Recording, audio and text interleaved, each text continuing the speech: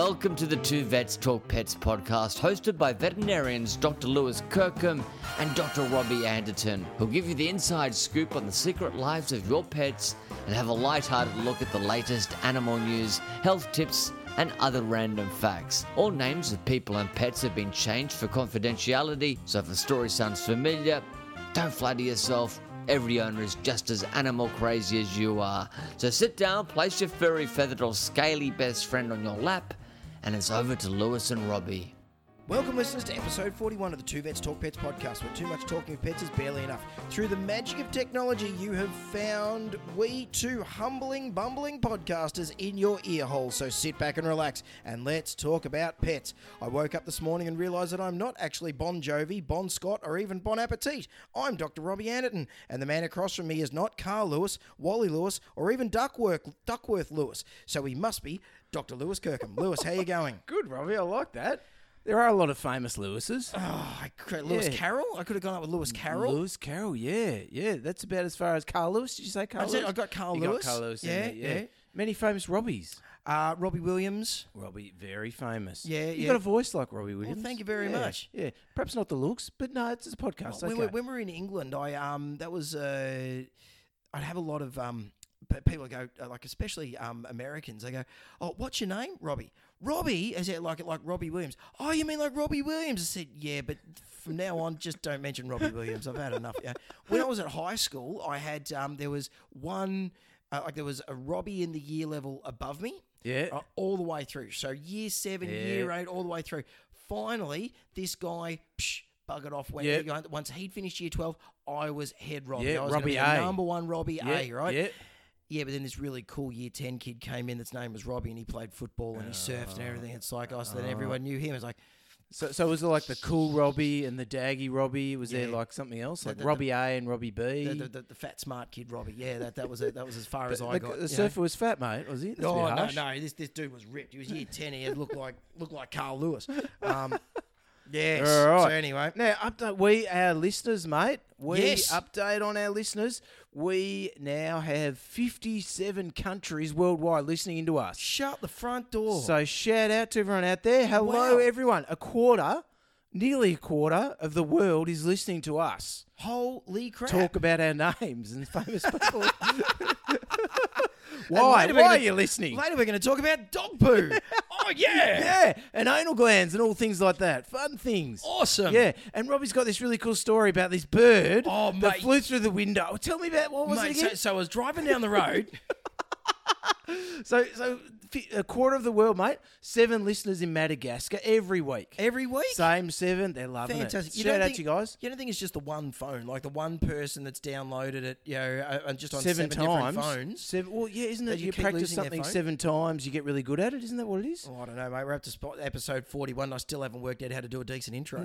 I know you have. Oh, well, we did have 7 goes at it. Yeah. Yeah, that last take, it's like, nah, that's it. I'm not doing it again. And speaking of runners, Carl Lewis, good runners. We've got 5 people Trinidad and Tobago listening. Wow. Yeah, so Atto Bolden, is Atto Bolden the runner from Trinidad and Tobago? I think it is. Yeah, might be. Yeah, pretty Usain sure. Bolt was Seen Jamaican. him. So, yeah. Yeah. No, Atto Bolden was the one quite a while ago. Atto, yes. Yeah, Atto Bolden. Both Anyway, of them. He's not listening. No, because Yeah. he runs too fast. Yeah, he's not worried about getting his name wrong. He's not listening to the podcast while he's running because his run's done in 9.8 seconds. Right, yeah. Yeah. Good. Excellent. Alrighty. Now we got an interview coming up, so we've got to keep moving, haven't we, Yes, mate? yeah. We've got to be succinct this week. Exactly. So big shout out to our sponsors. Thank Yes. you very much. We of course our number one. We're perhaps number one sponsor this week, is it? We go with Clint number one because we're interviewing Clint. Big Clint Udelman, Dr. Clint Udelman from Insight Mobile Vet Diagnostics. He's a mobile internal medicine veterinary specialist, Lewis. He comes to your clinic. So your vet rings up and says, Dr. Clint, I need some help. And Clint says, I'll be there in a jiff. comes with his ultrasound, his endoscopes, his magic needles, and his massive brain to come in and to solve problems for you and your pet. Exactly. He's at the pointy end, isn't he, mate? We're down at the bottom of the triangle. Yes. He's up the pointy end, He's where it's at. well up the pointy end. Yeah. yeah. He's at the coal face Yeah. of the cool stuff that happens in the world of being an internal medicine vet. Exactly. And then also we've got, or you can check him out on insightemvd.com.au or on Facebook if you want him to come out and help with your pet's problem. Yes, and Maybe have a an listen ultrasound. later on in the episode because we've got a nice big interview with Clint coming There's good right stuff. up. And also Prime 100 Dog Foods Yes. are on board. They've got single protein diets for dogs and cats. Australian made. Yes, Yeah, Melbourne Melbourne based, made, yes. They've got some dry foods, single protein diet dry foods out there, and also the single protein treats. And the adult foods are for dogs and puppies, and are a rich single source of protein which can assist some dogs with food sensitivities. Yeah, excellent. So check it out, everyone. And then of course, And cats as well. yes, They've got food for cats. Yes, cats and dogs. Yeah. And of course, then Zilkeen, which is my favourite behaviour supplement that's out there at the moment for all those slightly anxious cats or dogs, whatever it might be. Or kids pretending to be cats. Yeah, that's right. Yeah. Yeah, not that we're advocating feeding No, to children. don't give it to your kids, but, Yeah. but if you had a cat, or if your cat was pretending to be a kid, Yes. and that was stressing them out. Right, yeah, okay. Or if you're anxious as to where exactly this episode's going, maybe you might want to get on some Zilkeen. Alrighty, fantastic. Let's hit up with the disclaimer, So mate. all advice on this show is general in nature, so please consult your veterinarian before following any advice for your pet. We do our best to provide the most up-to-date information, but as veterinary medicine is continually advancing and changing, please let us know if we have missed anything or if you need any clarification. Lewis, bring us in. Wow, mate. Well, this week, as we already said, we sat down with internal medicine specialist Dr. Clint Yudelman, and we discussed some very curly medicine topics, mate. Yeah. He being our first celebrity, I guess, on the show. Consistently on TV was Clint Yudelman. It was a Yes. while ago, but he was definitely a reality TV star. Star. Yes. Definitely. First loser, but a star. Star. Yeah. Well, I guess after Charlie Pickering was a no-show, mate, unfortunately. No. Your efforts. Dead to me, Really? Pickering. Yeah. We're both a little bit nervous being amongst a celebrity. But with Zilkeen, no, we didn't take Zilkeen. But somehow we managed, and it might have something to do with that delicious choc mousse cake. The chocolate mousse cake may have held some, just helped to calm us down a little bit. Certainly. Maybe you'd add a little bit of milk powder, some Zilkeen in there. A maybe. little bit of alpha-casozapine in there, do you reckon? Yeah, or maybe even the pea and hemp oil from the Prime 100. I wondered why I felt a bit tingly. Yes. I thought it was weird when we were talking to Clint, he had that big purple worm coming out of his head. Yeah, and it did go off the rails a little bit, didn't it?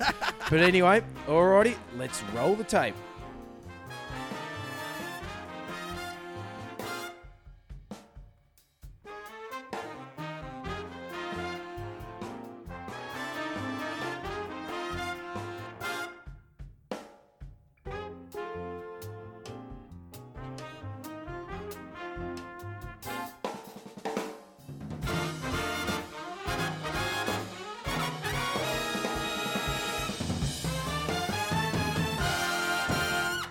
All right, listeners, do we have a sweet treat for you now? Join us in the pod cave. We have Dr. Clint Yudelman.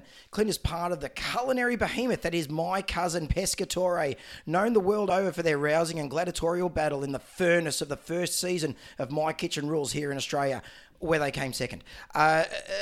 Somehow he also managed to string together enough contact hours to graduate with honours from the University of Melbourne Vet School in 2009, before heading to Bris Vegas for a rotating internship for a year, then returning back to his spiritual heartland of Melbourne to take up residency at the large and busy private referral hospital in Melbourne. 2015, Clint sat and passed his exams for the fellowship in the Small Animal Medicine chapter with the Australian and New Zealand College of Veterinary Scientists, which means we can now call him a specialist. Now Clint has fitted out the van, filled it up with all sorts of awesome gadgets, and called himself Insight Mobile Veterinary Diagnostics, allowing him to provide a mobile internal medicine service, allowing vets and pet owners to get an internal medicine specialist to their clinic to perform endoscopy, ultrasonography, and other tricky procedures to help out with perplexing head-scratching medicine cases.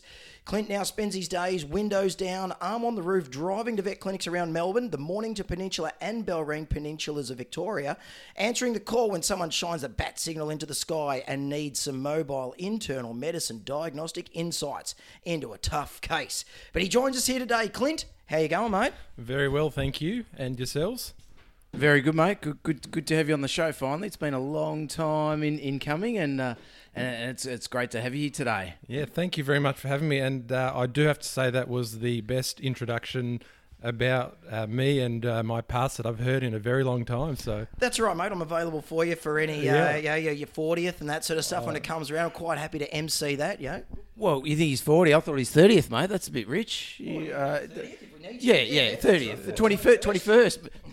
21st, yeah. Good stuff. Alrighty, mate. So I guess start where it all began. What? Well, we've got on the running sheet what got you into surgery, but clearly you're an internal medicine specialist. Little glitch on our end. But what got you into internal medicine? Why are you so passionate about that sort of area? yeah, internal medicine, I guess, provides two important things for me, and that is it's both interesting and challenging. So I wanted to get into an area of work that was always going to keep me on my toes and present some challenges in my career going forward. I didn't want to get too comfortable and stuck in my ways. Yeah, and right. always challenging in terms of solving these complex medical cases, where animals are sick and vets or numerous vets have had to go at trying to get to the bottom of it. Yeah, and it's right. just being able to provide that resolution or the answer, or to get, a tricky case solved and hopefully a happy owner and a happy pet. Do you remember an exact point, Clint, when that penny dropped? Like, do you remember the time? Was there a certain time where you thought, yeah, hang on, this is my jam? Or was it something where you're going, hang on, I don't like this and I don't like that, and I do kind of like this? Is there a specific case that made you think, yeah, bang, that's what I want to do? Yeah, there is a point in time. I think it was during my final year as a veterinary student that the penny dropped, and it was a bit of what I didn't want to do and also what I truly loved. And I often get a lot of students asking, as they do you guys too, how did you end up where you ended up? And I often tell them that, eventually the path that you want to follow will become very clear to you, whether you're an undergrad student or even as a new grad practicing, you'll eventually work out where you want to go. But for me, I couldn't end up in surgery, even though the first question was, how did you end up as a surgeon? Because my vertebral column's not made well for standing long periods of time in a position. Got a bit of a dodgy back, you could say. Weak spine, mate. Weak That's spine. not good. Couple of bulging discs, don't help that. Okay, fair enough. And I like, again, to use my brain more, not more so, but a little bit more than using my hands to fix problems. So Is that saying that surgeons don't use their brains there, Clint? I'm just reading between the lines there. No. Our listeners want to know, mate. It's hard hitting the hot button topics here. There's no implications about that at all, but they tend to use their hands more than their brains, whereas we tend to use our brains more than our hands. Oh, well dug out of that one, mate. So why, you're a mobile specialist, you're driving around Melbourne to all the different clinics around the place.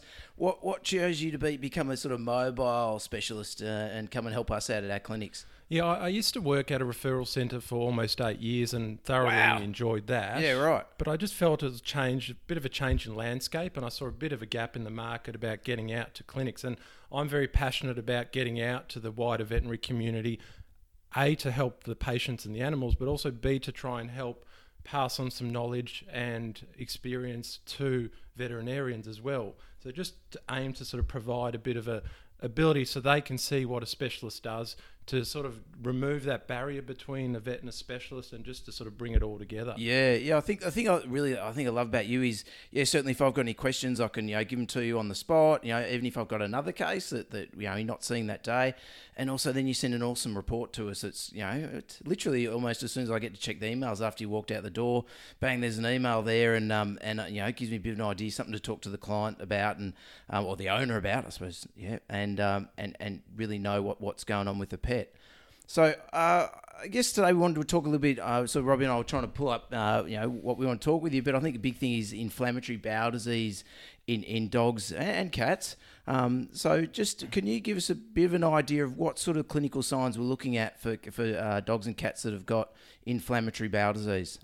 Inflammatory bowel disease, I would say, is probably the most common cause of these signs in dogs and cats. So typically it's an animal that's not eating, vomiting, having diarrhea, or losing weight. They're sort of the four sort of obvious and sort of most common clinical signs that the condition has. Comes down to what does the gastrointestinal tract do? You got to eat, it digests, and then it comes out the other end. So if there's a problem with any of those things, you're kind of all right, we've got to go looking around there, you know? Yeah. Pretty straightforward. It gives you the signs straight away. That's right. You know where you got to go look. I mean, there's other stuff you got to try and rule out, but that's pretty. When there's a problem with that tube, then you got to go working out what's wrong with it. So, you know, when you're saying vomiting, you know, because I mean, vomiting is something that we often have people coming in and talking to us about in the clinic, and people are sitting there saying, so. Yeah, my cat vomits, my dog vomits, but does that mean that there's something bad going on? Do you have a bit of a rule of thumb, Clint, for how much vomiting is too much, or when it's time to sort of call in the cavalry? Yeah, I guess the first thing about vomiting, and important as a vet for us, is to be able to distinguish between vomiting and regurgitation. Because, good point. You know, particularly for pet owners who are great listeners to this podcast, if they just see the product, the material on the floor, but not the action. And they take a photo and send it to us. Take a photo and send it to us. Better than bring it in the bag or in the Tupperware container. Yeah, vomit in a bag's not good, is it? Technology's helped us a little bit these days. But we only need one shot of it, don't we? We don't need 13 shots of each angle. One will do. This is with a different filter. Sepia filter here. Distinguishing between the two, because you're looking for a different body system or a different part of the gastrointestinal tract. Regurgitation is obviously esophageal, and vomiting is obviously stomach or the small intestine, the upper small intestine. So that's the important distinction, I think, first, because you can miss the diagnosis if you're not fed the correct or don't ask the right questions to get the right part of it. Yeah, right. So with the vomiting, is a full body sort of motion to it, isn't there? Real retching, and the abdomen moves and all that sort of stuff. Whereas the dry retch, it just kind of appears. Sorry, not a dry retch, a regurgitation. It just appears, doesn't it? Pretty much. Very spontaneous, and often, sometimes, typically a sausage-shaped, undigested material. Okay, so if we worked out, look, it is vomiting we're doing, and I guess it's particularly maybe more for cats, because often you get the owners that have got a cat that's the occasional vomiter, it's fur balls, it eats too fast. What's your sort of thought on, at what stage do we say, no, look, I think this cat's actually got a vomiting problem and something we need to investigate? When is that? Is that once a vomit once a month, or is it 6 months? What are we sort of looking at there? I guess my cutoff I generally use is once a month. Right. If an animal's vomiting more frequently than once a month, there's a problem there and it needs investigation. Okay. Anything between 1 to 2 months, it's a bit of a discussion about maybe we investigate or maybe we do some trials. Anything less often than once every couple of months, it's probably an animal who is going to vomit a couple of times a year. I'd probably say more so dogs, because they're more likely to eat things that aren't part of their typical normal diet, and so they may have the odd vomit. Yeah. It's a very interesting point about cats and furballs, and it depends who you speak to, but there's a couple of interesting perspectives on furballs and cats. And some people think that cats vomiting furballs pretty frequently is a relatively normal thing, whereas others tend to feel that that's potentially a sign of something chronically wrong with the bowels, like an underlying inflammatory bowel disease. Sit out there, get out there, put your head out there, mate. What's your sort of thought on it? When is vomiting the hairball stuff, or do you sort of think if a cat brings up a hairball once a month, is that okay? Or you still say once a month vomiting, that's not okay, we need to have a bit of an examination? Yeah, if a cat's just bringing up a hairball, let's say once a month, that's probably about okay. But if they're bringing up a hairball every couple of weeks or something like that, I'd probably say, yes, it's normal to bring up hairballs, but maybe the frequency is a bit of a concern, and let's go looking for something underlying it. Okay, so we've got the cat or dog in, they've got some of these signs that you talk about of along the lines of some gastrointestinal issues. Obviously we're doing a clinical examination, and maybe we're losing a bit of weight. It's just maybe we've got a little bit of diarrhea. Sort of where do you think we should be going tests, and what's the next sort of step, or what do you think we should be doing? Yeah, a workup for a typical case like that would probably start off with a full physical examination, getting a good history, and then proceeding to, general blood tests. So I guess what you're trying to determine is the cause primary gastrointestinal related, or is there other disease in the body affecting the gastrointestinal tract, or metabolic disease, I guess essentially. That the GI is the symptoms of something else. There's something else that's putting pressure on the gastrointestinal tract to bring about those signs. Exactly right. Yeah, right. Yeah. So trying to distinguish between those two, and let's say you've done your blood panel and urinalysis, so you've collected a bit of urine and analysed that, and that's all pretty boring and pretty normal. Yep. You're probably, the next step is to go to do some imaging of the gastrointestinal tract. And so what sort of imaging are you talking about there, Clint? What's your Yeah, the battery of imaging tests you want to try and do, given that you're along the imaging path, what do you want to do? Which one of your toys do you want to use? Yeah, look, the best form of imaging of the GI tract is essentially an abdominal ultrasound. Yeah, It just gives you a lot of information. It's not subjective, it's very objective and very clear-cut often, versus taking an abdominal radiograph. Yep. Radiograph being an X-ray. An X-ray of an abdomen. Not so useful in a chronic vomiting or chronic diarrhea case, maybe more so in an acute case, because you may be thinking of a foreign body obstruction or something else. Yeah. But a chronic case, straight to an ultrasound, essentially. I wouldn't necessarily bother with a radiograph or an X-ray. Straight to an ultrasound, have a look, but mainly to focus on the gastrointestinal tract, stomach, intestines. And what sort of things are you looking for with that, Clint? Because I mean, I like dabbling in ultrasound, and so when you've got the probe on there, as an aside, do you clip up the abdomen or do you clip up the hair? Or almost certainly, excellent. Clipping up the abdomen quite thoroughly to get a proper look. It'll grow back. The only time I don't is when I'm having a sneak peek at my own dog at home. He's a golden retriever. I just part the coat, a lot of metho, a bit of gel, and just find a little pocket of window. It doesn't matter if you're not finding as much on him though, is it, Clint? You don't have that hard biting client to try and impress. Exactly right. And you recently had a child too, so was there any home diagnosis at all during that period? No, I have not put the ultrasound probe on my child. The only human... not on your child, I mean on your wife. On my wife I did, did the odd sneaky check of the fetal heart rate and Oh, fantastic. So I guess, you've done an ultrasound and, perhaps we've got some thickening in the gut that you can see, we've ruled out sort of any sort of, metabolic issues that might be causing the vomiting, so it's sort of restricted to the gut area. What sort of, where do you go next? Are we on dietary food trials, or are you looking at maybe trying to, go and do some endoscopy, or how do you sort of decide, look, perhaps we go down just a treatment trial first, or are we looking at maybe some more tests then? And also with that, like when you've done your ultrasound, is that something that's going to be diagnostic, or does that then point you in a direction from there?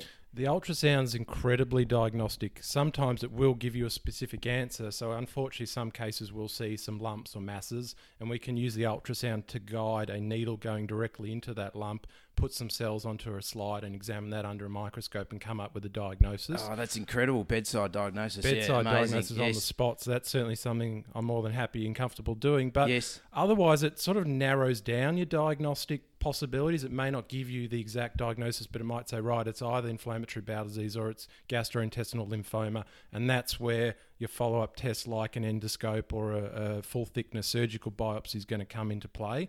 And the decision about when to do what comes down to a bit of the interplay between the owner and the costs, the degree of illness of the pet, whether they're truly sick and extremely sick that they need to get an answer right then and there, or whether it's just that case it's vomiting once a month but still eating and it's still holding its weight. You probably say to that owner, well, let's trial some diets, let's trial some antibiotics, or let's trial some probiotics or something along those lines. So you go along a path of treatment trials first before you rush off to do an expensive and invasive test like a biopsy.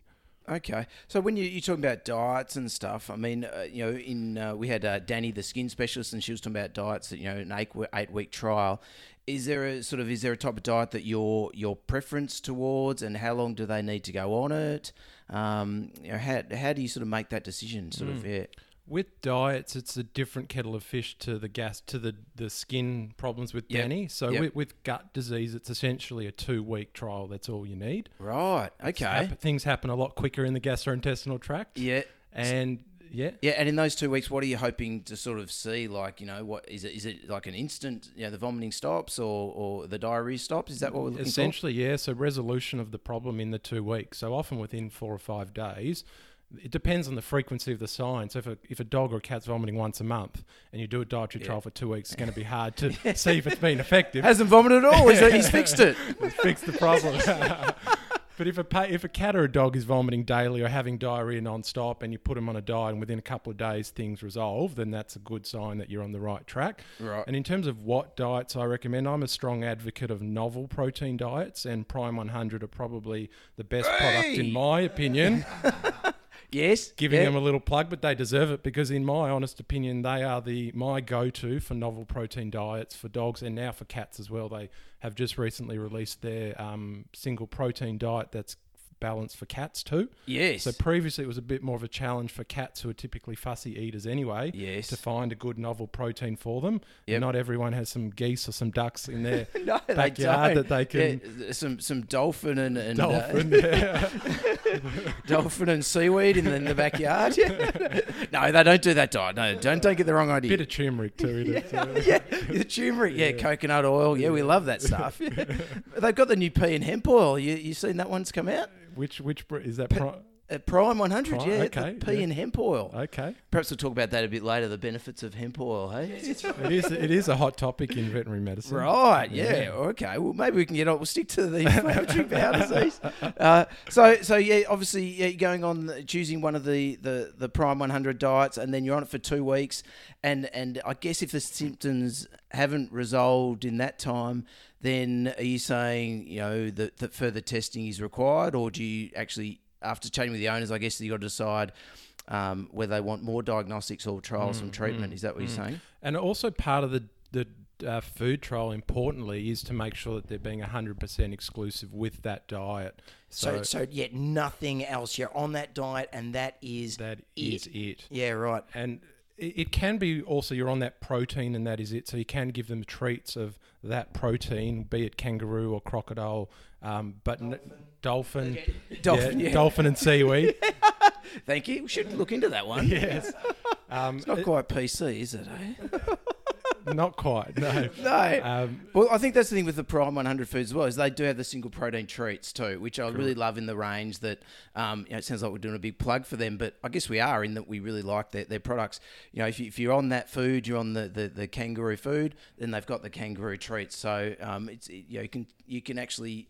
Because that's often, I think, something owners always say, what can I give as a treat? And we're sort of like, well, you give them a bit of a dry food or whatever it is. But now that we've actually got some bags of treats, I think it's really good. Yeah, so makes it really good, really helpful. And I guess the thing that I often explain to pet owners about inflammatory bowel disease and the thing about 100% exclusive is a bit like a peanut allergy. Yes. If it just takes the smallest fraction of a peanut in someone who's allergic to it to set the whole system off. So it's the same with if you're feeding the right diet 98% of the time, but you're giving them a sniff of whatever, that's the wrong thing every now and then. That's enough to ruin the whole trial. So yeah, right. Strict for a couple of weeks. And then if they don't respond, depending again on the animal and how sick, you either do another protein for a couple of weeks and see if that works. Yes. Or you could do some antibiotics or probiotics and trial that. Or you could cut to the chase and say, right, we've done a couple of trials, let's go straight to getting some biopsies. Right, okay. And so you think, how big an effect do probiotics have in the process? I mean, there seems to be a lot of different or paucity in the literature about it. Can we just give a bit of yogurt and that's going to help, or what are you sort of talking about there? Yeah, spoon of Yakult, a little bit of Yakult into the food. That's right. I think there's a bit of conjecture about probiotics, and I don't think we fully understand their true role as of yet. And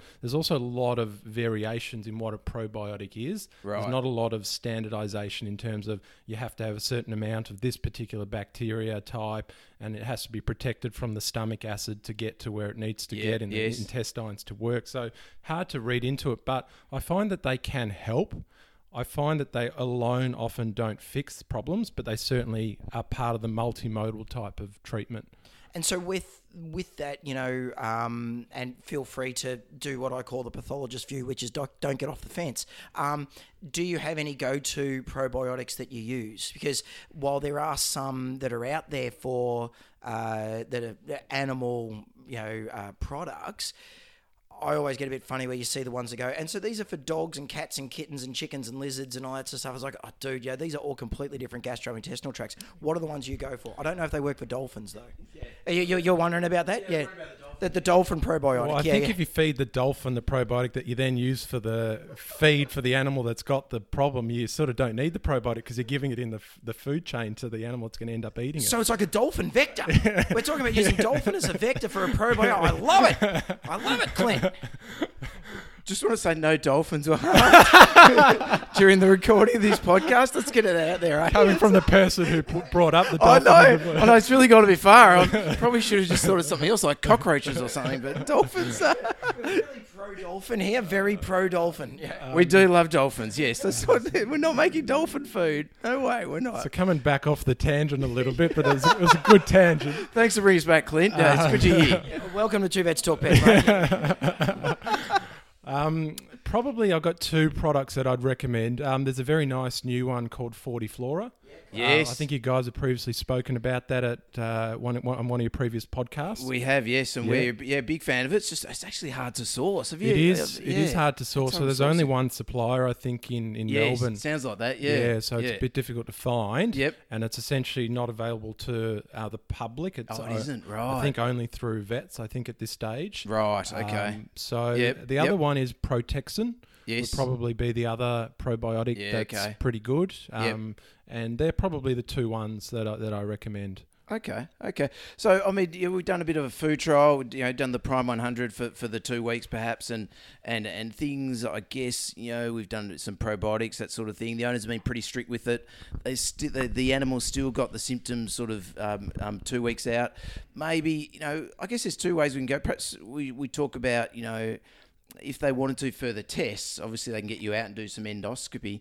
But can you touch a little bit on the difference between endoscopy, where we're putting a camera up or putting a camera down the mouth, and where the other sort of train of thought, where you actually do surgery, where you open up the abdomen and you take biopsy samples along the intestines, which a lot of owners really, they get a bit nervous about that, sort of understandably. But there's a real school of thought that that's what you have to do, and the endoscopy is perhaps second to that. So what are your sort of thoughts? I guess I may be a bit biased because this is my day in, day out type job is doing endoscope. So I may have a bit of a biased opinion. A bit biased because that's all you can carry in the boot of the That's all car. I can carry. I can't quite fit a surgical theatre and everything else that I need. And we already said you got a weak spine. So yeah, correct. So, do you need a hand carrying the instruments from the car? Because we get the nurses to help you. I don't want to break their back, so... No,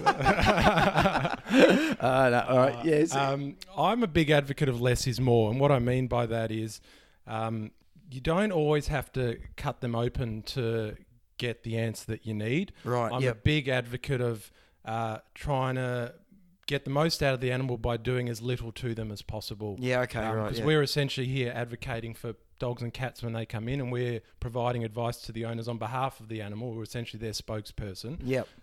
There are cases, without a doubt, where I do recommend surgery, and there's no doubt about that. So there would be cases like where you've got disease affecting part of the gastrointestinal tract that you cannot physically access with an endoscope. So that's typically the middle part of the small intestine, called the jejunum. Yep. With an endoscope, you can get the stomach, the small intestine from the mouth, and from the... Not the best whistle there, but from the... Yeah. we can say, sticking the camera up the bum, mate. It's fine. Up the That's bum, fine. yeah. You can whistle too if the you like. proverbial cloaca. Yeah, the cloaca. Yeah.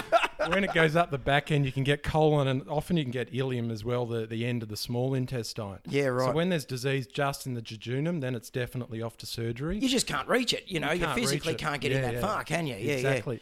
And when you've got diseases affecting the external aspect of the bowel that your endoscope can't reach, because you're only going from the inside and getting a look from the inside. Things outside the tube. Outside the tube. Yeah, right. On the outside or outside of. Yeah, okay. Yeah, good so point. if you've got liver disease or big lymph nodes or pancreatic issues that you need biopsies of as well as the gut, then you'll go for surgery. Yeah, right. But pretty much for everything else, I'm a big advocate for endoscopic biopsies. And again, less is more. We get smaller samples with endoscopic biopsies, but with the technology and science that we have access to these days, they can get more out of that little bit of tissue as well. So with a good piece of endoscopic equipment, with some sharp biopsy forceps, with someone who knows how to use it relatively well, because there's a big skill in getting good samples, and that comes down to experience and expertise and equipment. Yeah, right. With all of those in play, you can get reasonably good biopsies deep, often into the submucosa. Yep. And it's often enough to differentiate often between the two conditions that we're looking at, which is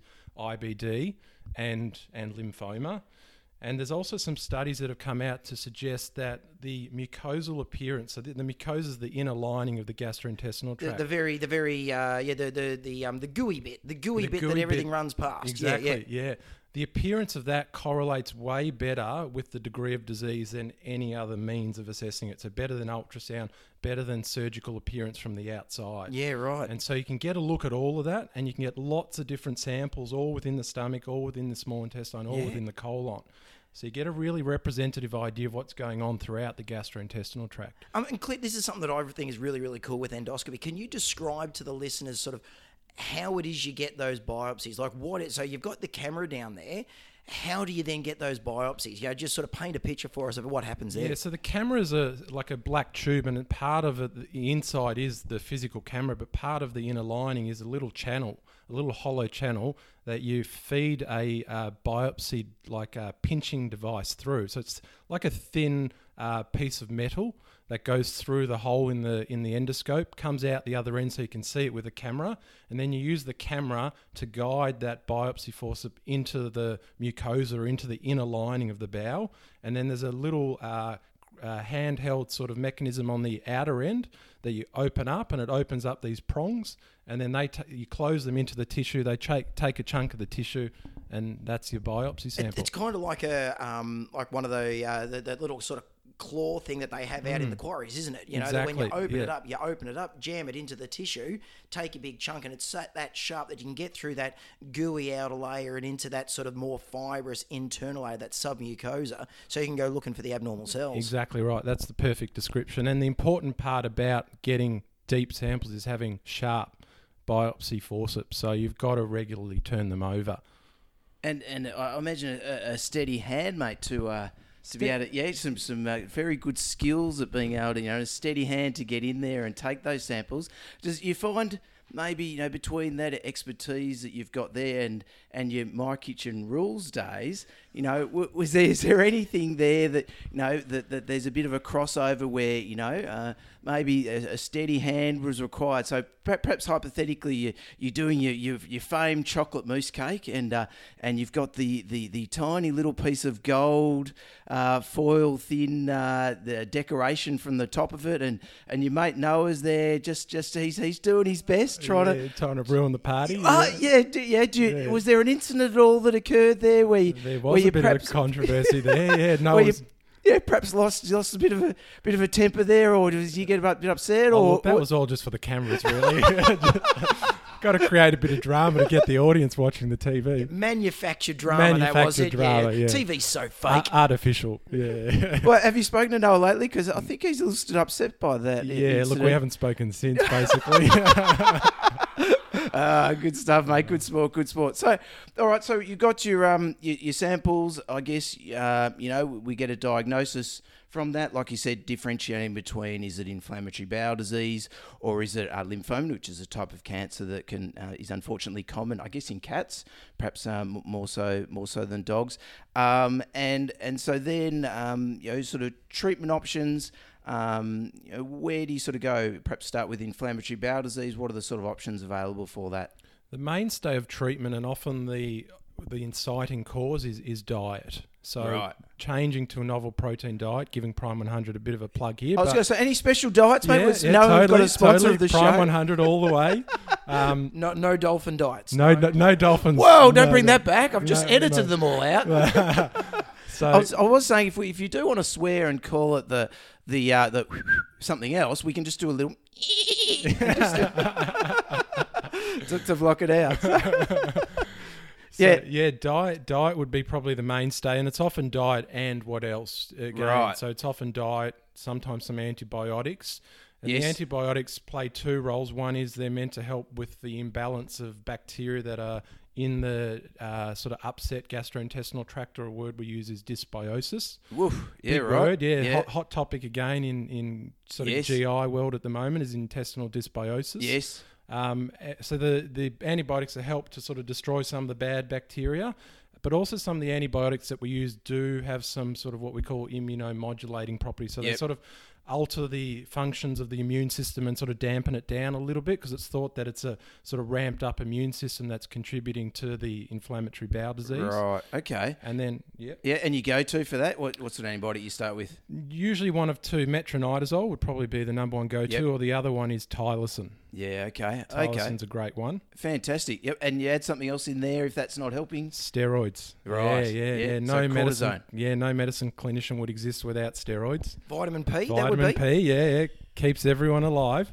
Yeah, prednisolone, yeah, cortisone, yeah, okay. Cortisone, prednisolone, not Yeah. the anabolic steroids. These Oh. are actually catabolic steroids. Wow. Ooh, gee whiz, that's a technicality. Yeah. And how are the steroids working then? Like, what are the steroids doing when you're putting the animals on those? So the steroids have a number of great properties. They're an anti-inflammatory, so they're settling down the inflammation in the bowel. They can suppress the immune system as well, depending on what dose you use it at. And they're also an appetite stimulant, so it's particularly good for a dog or a cat that's part of their symptoms, as we talked about, is not eating, and you need to get them to eat to get better, is putting them on some steroids. So it's a really helpful drug, and if used well, it can be your best friend, but if not used well, it can also be your worst enemy. Okay. Right, it can have some side effects, can't it? Side effects for sure, yeah. Okay. And what about mesalazine? Do they use mesalazine? A bit of a left field question. Is that used at all? Mesalazine, Mesalazine. is that the anti-inflammatory that's used for the colon? Yeah. Yeah. For colitis and that sort of thing. Yeah. Cilazapyrin, is that the... So it's Because Pentasa, you're I not think. talking about melarsamine. That's Whoa, we have to... that one out, I think. No, mesalazine, I think it is. Yeah, Pentasa. That can be used for large bowel problems. Right, So that okay. can be helpful when things Right. like steroids have failed. Yeah, okay. That can be useful for those sort of problems. All right, fantastic. And so, I guess, looking the other way, with inflammatory bowel disease, you've got the medication that sort of assists with that. And do you find most of the time you can get it under control and manage it with the dietary, the medication, the probiotics, sort of, all added together? Do most cases go pretty well? Most cases do well, but you do get the odd case that can be quite difficult to get under control, Right. a refractory case. Yes. So that case may need really high doses of steroids, or steroids and second-line drugs like cyclosporin or Okay. azathioprine. These are pretty heavy-handed drugs that we're sort of reaching for now. And some animals, unfortunately, may succumb to the disease in the medium to long run. Right. Whether it's the side effects or whether it's the severity of the disease process that we can't get under control, there is the odd case that you just, no matter how good you try, you can't manage or fix. And what do you sort of think with, obviously there's some thought that if you've got some inflammatory bowel disease, perhaps that's underlying particularly in cats, I suppose, for a long period of time, that actually predisposes them to getting, intestinal lymphoma. Is there, it seems a lot of people talk about it being continuum, that there's not a real distinct time, and that maybe just, if you've got a cat that is vomiting, it is actually worthwhile treating it if it's inflammatory bowel disease, because then it's not going to progress to lymphoma.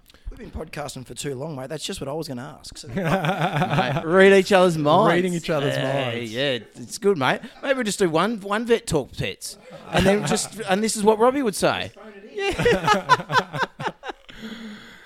Yeah. So what are your sort of thoughts on that? With the continuum? I totally agree. I think chronic inflammation, no matter really where in the body, can be a prelude to cancer, unfortunately, and particularly in the bowel.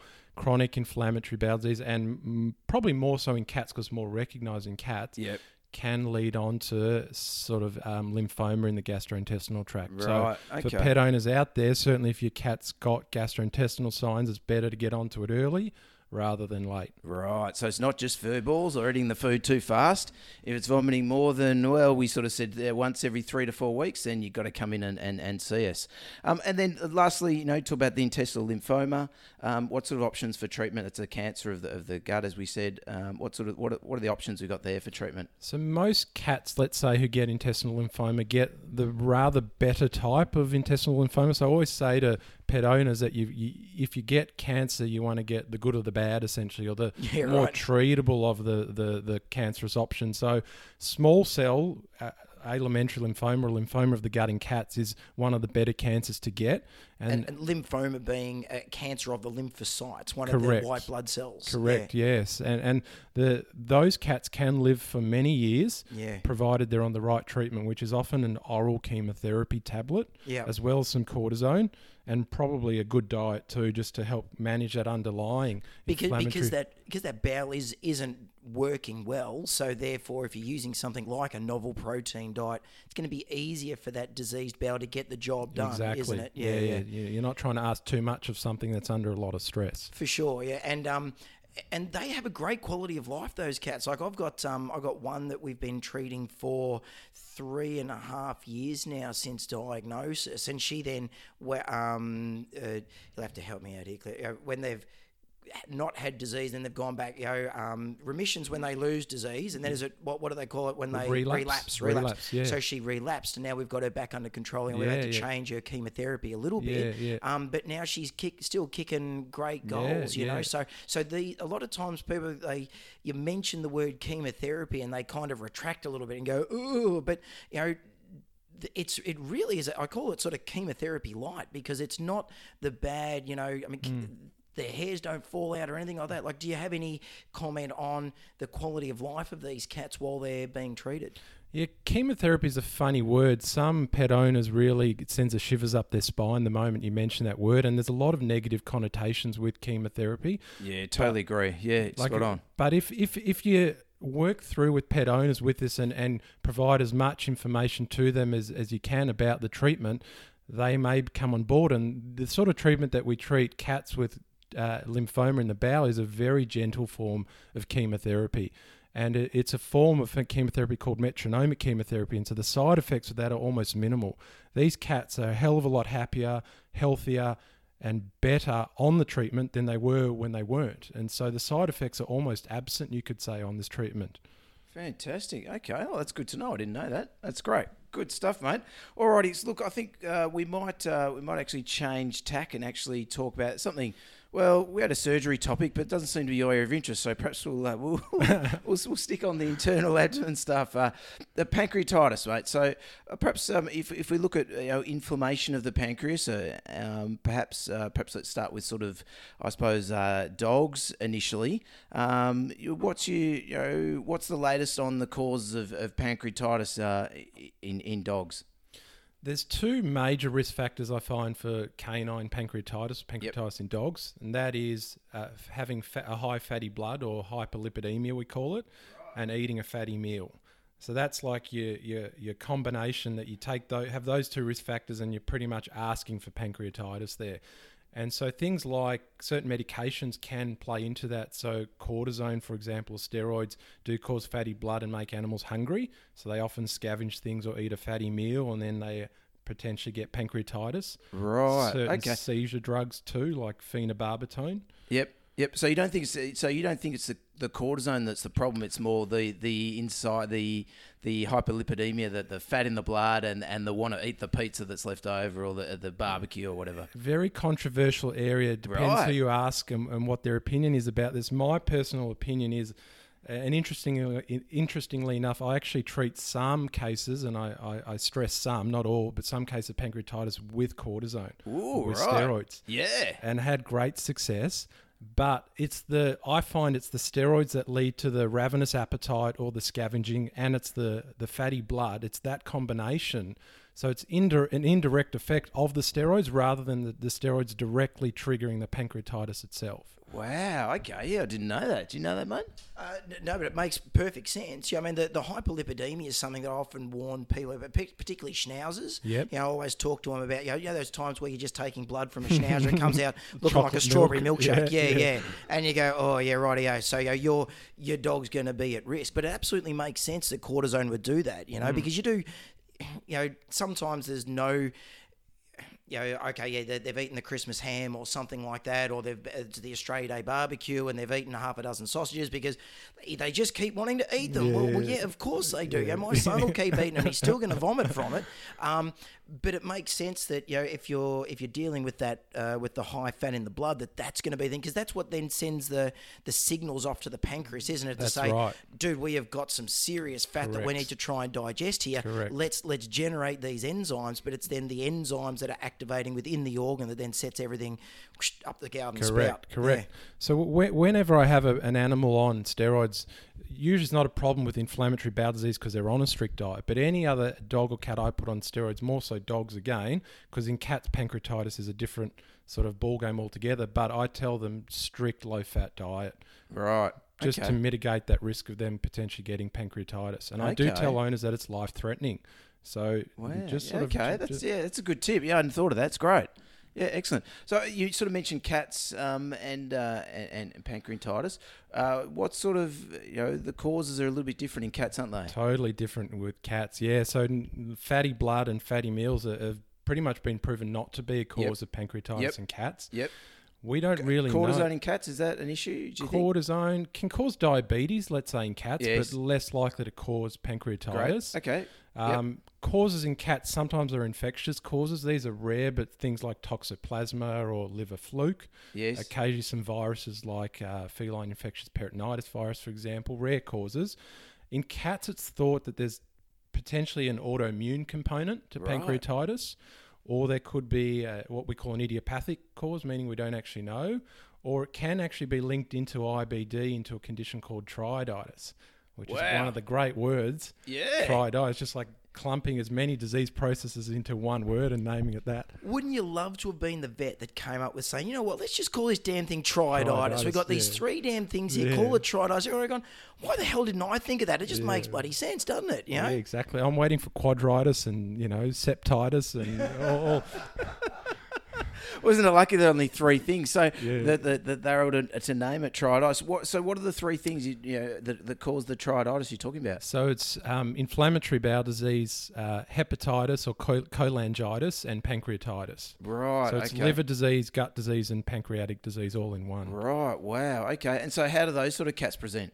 So cats with triaditis generally present with vague signs, so often off food and lethargy. Yes. Sometimes vomiting. In cats, they don't typically vomit with pancreatitis as dogs do. Right, okay. So slightly different signs again in dogs and cats. Yes. But yeah, off food, lethargy, sort of vague gastrointestinal signs. Right, okay. And so then I guess you come back to dogs. What's your sort of mainstay of treatment for dogs with pancreatitis? It's largely supportive. So I think as you guys touched on in one of your previous podcasts, there's no antidote for pancreatitis in dogs. So it's, things to support the animal through their illness. So it's intravenous fluid therapy to correct the dehydration, pain relief because they're often exceptionally painful, anti-nausea medications to get under control their vomiting, gut protection medications to help line the gut, and probably the most important of all, and has recently been studied and proven to be beneficial, is early nutrition.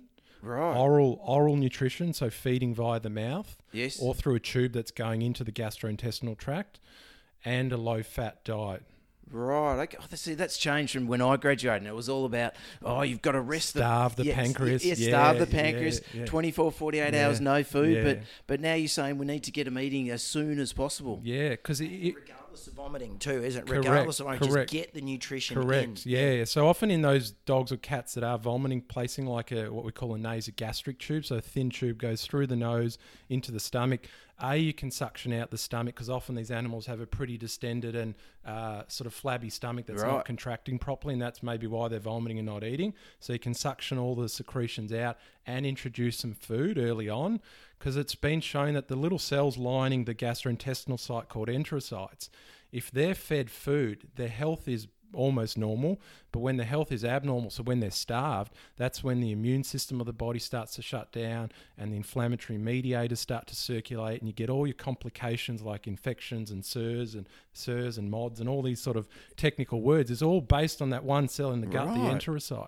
Impressive, yeah. Okay, yeah, fantastic. And so a low-fat food again. Is there something that's your preference to get them start eating on? Croc Tap. Croc Tap. I'm a big fan of Croc Tap. Yeah, I always have it on my histories, Croc Tap, Croc Tap, and then they just go, what the hell's Croc Tap? Come on, give the program nurses, it's Crocodile Tappy Go from Prime 100, Lewis, So it's good stuff, mate. So no dolphin, because dolphin's fairly high in fat. Is dolphin high in fat? Really? It could be. Maybe Parts high in of the it. blubber. Yeah, the blubber. Maybe is it pea, hemp oil, and dolphin? That's that new food. I'm not sure. Or you think they feed the peas to the dolphins in the head? Oh gosh, how did we get? That was a bad mention of me, Dolphin. We shouldn't have done that. I feel really bad for all the Dolphins out there. Yeah, you brought into evidence, mate. So Yeah, I know, I did. So okay, so you got them on, and then as you sort of you've got them on the low fat food. Is that likely to be lifelong for dogs and cats, or are we more just talking dogs with the low fat food? More dogs for Yep. low fat food. Yep. Studies have certainly shown in the acute phase low fat food has been proven to be beneficial in that these animals start eating a lot sooner and have fewer complications, fewer vomiting episodes or relapse of the pancreatitis. There's been no true studies in the long term, but a lot of it is what makes sense. Is Yes. that we've talked about the fatty blood predisposing them to it. If they've already had an episode, they're predisposed. If they've got fatty blood, they're probably predisposed. So if we're feeding a low-fat diet, we're just trying to mitigate all those risks and prevent any relapses going forward. Oh, fantastic! Alrighty, good stuff. And so you got some. we're moving on to number 6. Maybe talk about cats. Cats in triaditis and pancreatitis. Yeah. Treatment? Why not? Well, the one thing, why do cats get triaditis and dogs don't? So you were talking about that the pancreatitis in cats is combined with those two other diseases. Why is it that they get triaditis and we don't see it in dogs? You ask a tough question, Robin. You're making me reach back down into the lurches of the brain that haven't been Yes. used for a long time, similar to when Crank those cogs. Yeah, similar to when I whipped up the chocolate recipe, the chocolate mousse recipe. That's part of the brain that hasn't been used for a long time. Yeah, fantastic. And that was a fantastic chocolate mousse cake we had, Thank mate. you, Lewis. Really Yeah. appreciate you bring the morning tea and stuff. So Yeah. I'm going to dig you out of Robbie's hard question, I reckon. I just want to. We were doing a little bit of research on the internet with you on My Kitchen Rules, and you obviously got a bit of support from around Victoria when you're in the final, the grand final, wasn't it, where you lost? But Yes, we did lose. Some comments I got here. The Lord Mayor, Robert Doyle, back the pair. The infamous Robert Doyle. Good luck, Clinton Noah. We're right behind you. He said. How do you feel about that, mate? I'm a bit concerned with that coming from Robert nowadays. But it was great to have the support of the city back then and the state. It was a big sort of state rivalry back then. It was the Vics versus the Queenslanders in the Right. final. Yeah. Okay. And we did succumb in the end to the Queenslanders. Yeah. What was your Achilles heel? What'd you lose? I haven't watched the back episodes, the I full think back catalogue. they felt we were two really good-looking young blokes, and they just didn't want to put the world in front of us. So, Well, at least you're honest, mate. That's good. Yeah. You really. oh look, it was a tough battle. It was pretty neck and neck, and at the end Yeah. of the day, it's just probably their food was a little bit better than ours. Well, that's what the show is about. I think the food. So that's quite possible. Yeah, had they touched on veterinary aspects, or perhaps I think you might have got on the line. Yeah, exactly. But yeah, Exactly. it was a show about food. So yeah, But I can answer Robbie's question if you want. yeah, let's go for I it. will. Essentially, the cat has got a unique anatomy, and so the duct from the pancreas and the duct from the bile from the gallbladder unite and merge to form a single duct as it enters into the intestine.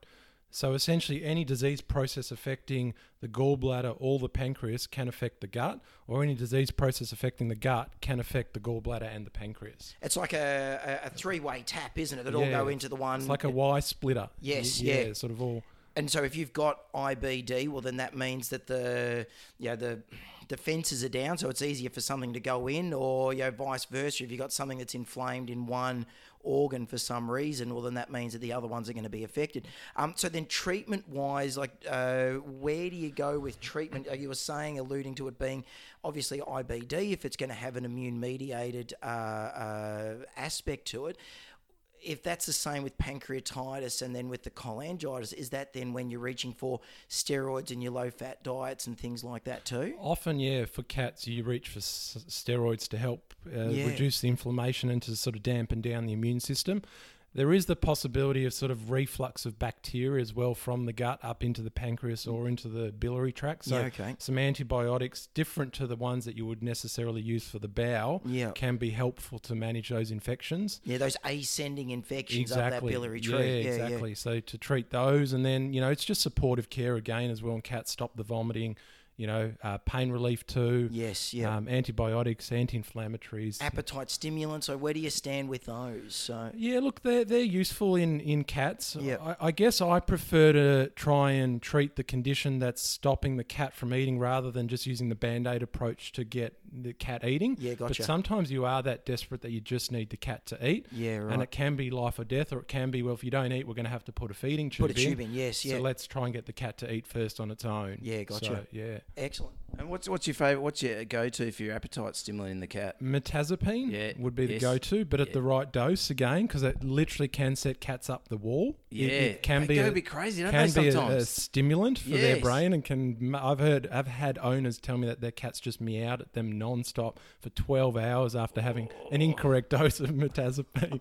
Wow. Well, we're not allowed to talk about doses, but make sure you get the correct dose if there are any vets out there listening. So, and you just mentioned the nasogastric tube stuff. I mean, it can be quite for some vets, quite a technical thing to do. Is that something you'll come out to the clinic and put into a cat if it's not eating, if need be? Yeah, nasogastric tubes or esophageal feeding tubes or gastrostomy tubes or G tubes. Right. Any sort of feeding tube, I'm more than happy to put in. Fantastic, mate. Oh, that's great. Wow, what a wrap up today on all stuff gut and intestinal. I think we've almost touched on every organ, I reckon.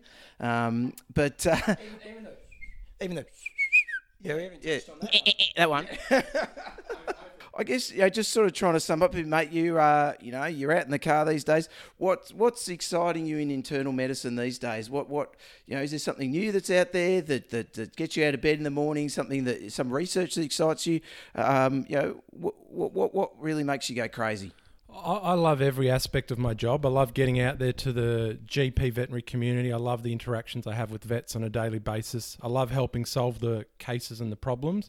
There are a couple of new and exciting things that are sort of interesting me, I guess, as well. One of the things I'm looking into is sort of laser lithotripsy for bladder stones in predominantly dogs. So using laser energy to shatter stones and then retrieve it via an endoscope rather than, again, it's an age-old debate. Do you cut an animal open to take out the stones or do you try to do it in a less invasive way? Yeah, so right. That's something that I'm looking to get on board potentially, and I may be going to the States to do a little bit of training in that. Awesome. So with that, with the lithotripsy, say, because one of the real pain in the bum things, if you've got a dog, so male dog, so a longer, narrower urethra, so if they've got a small stone, it can lodge in the urethra and can be a real pain to try and sort of retrograde flush back into the bladder. Can you actually get those out from the urethra using lithotripsy, or do you have to try and get them back into the bladder? Generally, they have to go back into the bladder. Because I think the potential is you could damage the surrounding urethral tissue with the energy that comes from the laser. So it's safer in a larger into the bladder. And then so once they're shattered and fragmented, then you retrieve them or flush them out or use whatever technique.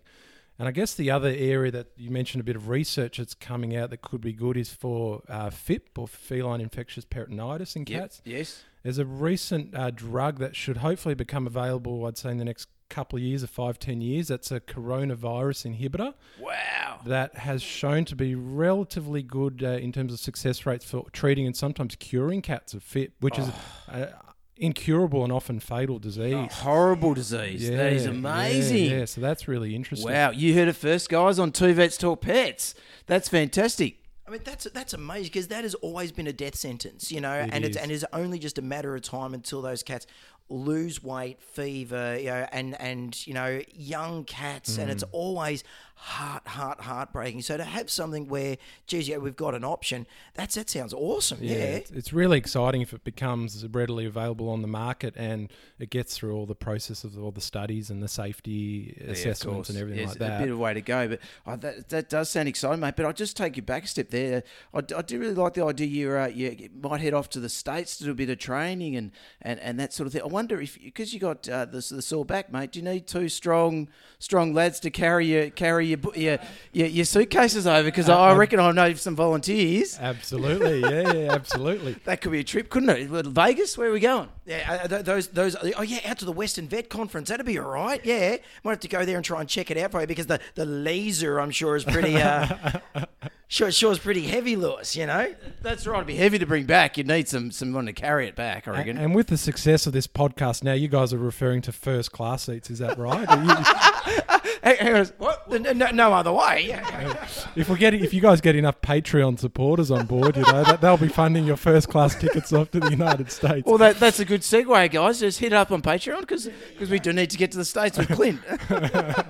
Oh, fantastic. Look, it's been great having you on today, mate.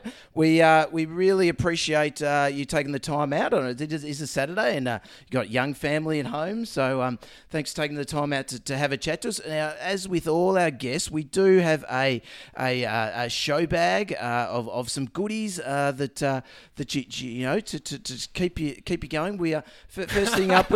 As you're a chef, mate, you can never have enough potato peelers there, mate. That's actually that one hasn't been used yet too. So yeah, brand new. Yeah, brand new. Yeah, my 2-year-old daughter will really appreciate that. And Oshie might appreciate these a little bit more. Some for the festive season. Some star-shaped ice cubes, mate. Yeah. You're a pretty cool guy, pretty chill. I think that goes really well with you. Now on the long drives, you drive up to Bendigo a bit, don't you? Yeah, that's right. Every fortnight up to Bendigo, listening to the podcast. Right. Oh, fantastic. Yeah, keep you occupied. This one will run a nice long one for you. Might get all the way and back on this, I reckon. Some special flavoured jelly beans there for you, mate, just to chew on the way and think of us while you're munching down and the old perennial favourite, the fruit tingles. Whoa, nothing gets by without a fruit tingle. Yeah, that's right. Yeah, get a whole lot. No, that's Lifesavers. same stuff, same company, and of course a sticker, mate. So put on the car. Yeah, no, that's got to go on the ultrasound. Yeah, ultrasound. And if you get that new laser, we'll give you another sticker. You get a second sticker and one for the endoscope as well. Right. So how many are we looking here? Three.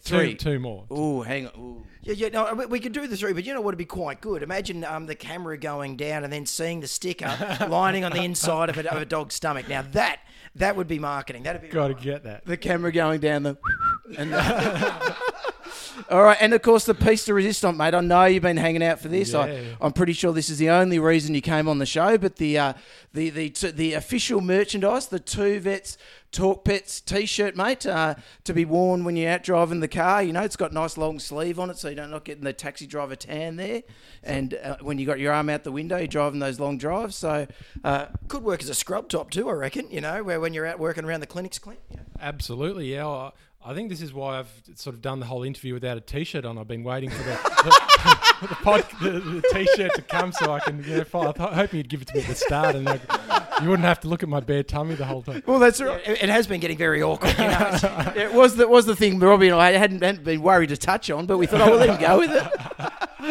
So, look, thanks very much, mate, for coming on the show today. And so, if there are vets out there, or even pet owners out there that want to find you, or even get in touch with you, maybe they want to have a chat with you, or find a bit more about your services. Where can they find you? Yeah, hop online. There's a website, so it's insightmvd.com.au, or check out the socials. I've got the Facebook page going, Insight Mobile Veterinary Diagnostics.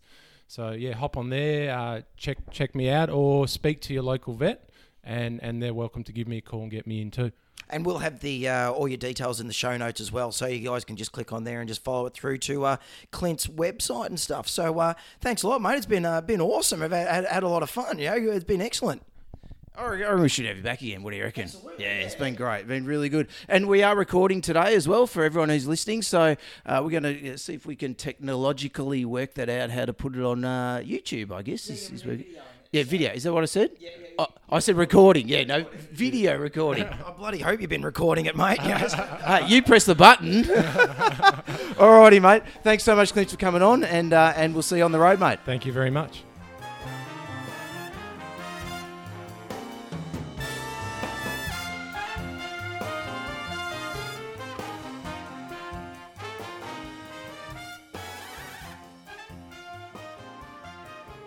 Well, mate, how about that, eh? Good fun? Fantastic. His knowledge on all things medicine, phenomenal, isn't it? Yeah, it was really, really good to be able to get Clint in. He's he's told us that he's been listening to the show quite a bit, so he's been toeier than a Roman sandal to get on. So it was really good to get him on, and went so well. I reckon we might try and hit him up again next year. Totally agree, mate. I reckon he's almost your triple threat. He's smart, he's funny, and he's a great cook too. There you go. Yeah, triple threat. So sorry, ladies, he's taken. Yeah, is he?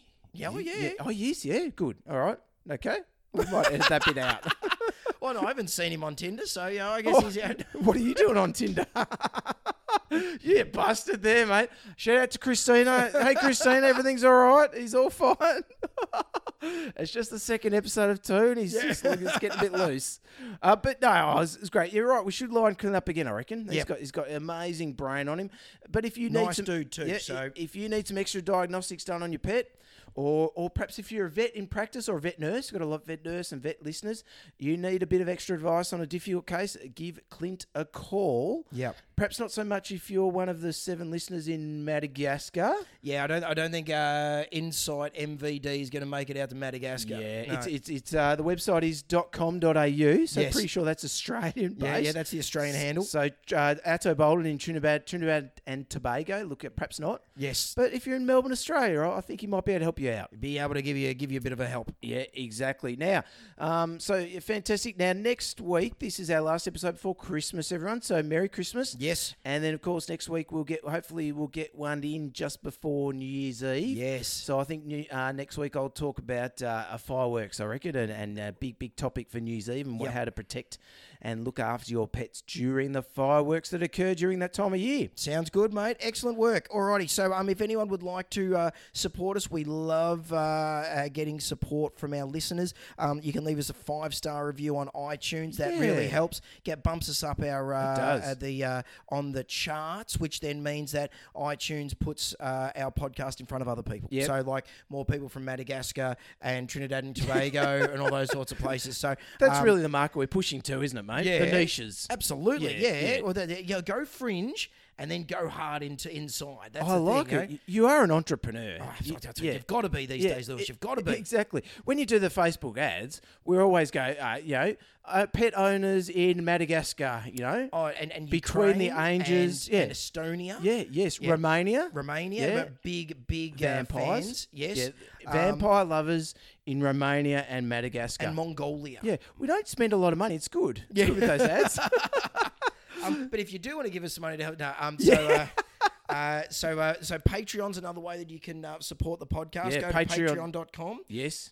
Look for Two Vets Talk Pets for as little as $2 a month. That's 50 cents a podcast. You guys can help to support us. Bandwidth and that sort of stuff we've got to pay for to help to keep the podcast running. Yep. So if you sling us a little bit of cash, we'll swing you a sticker and you can stick it on your car or your sup or your pigeon or your kid, whatever. You can use it to try and stop a leak in a drain pipe, I guess. Well, they are waterproof. We found out. That's great. For a little while, yeah, they do all right. Yeah. Oh, it's come off your sup now, is it? Not yet. Still there? Not yet, but it's not trying to stop water from coming out of a pipe, though. Yeah, you might want to put a gaffer tape around that Bit as of well. gaff on that. Yeah, gaff and then the sticker. Yeah, right, yeah. And otherwise, send us an email at twovetstalkpets@gmail.com. You can find us on Instagram, Twitter, and Facebook. Or you might find us eating a chocolate mousse cake.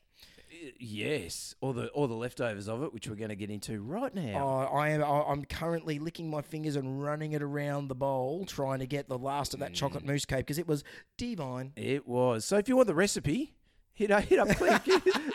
I'm sure he'd love that. An email from everyone. Yeah, Hit him on his absolutely. Facebook page and say, Clint, what's that recipe for that chocolate mousse cake? Why is my dog walking around in a circle? And how do you make a chocolate mousse cake? Fantastic. Alrighty, guys. We'll see you next week. Peace out, everybody. Bye. Bye. Thanks for listening to Two Vets Talk Pets with Lewis and Robbie. To chat further about this week's episode or ask the guys any questions, search Two Vets Talk Pets on Facebook, Twitter, and Instagram, or send an email to twovetstalkpets@gmail.com.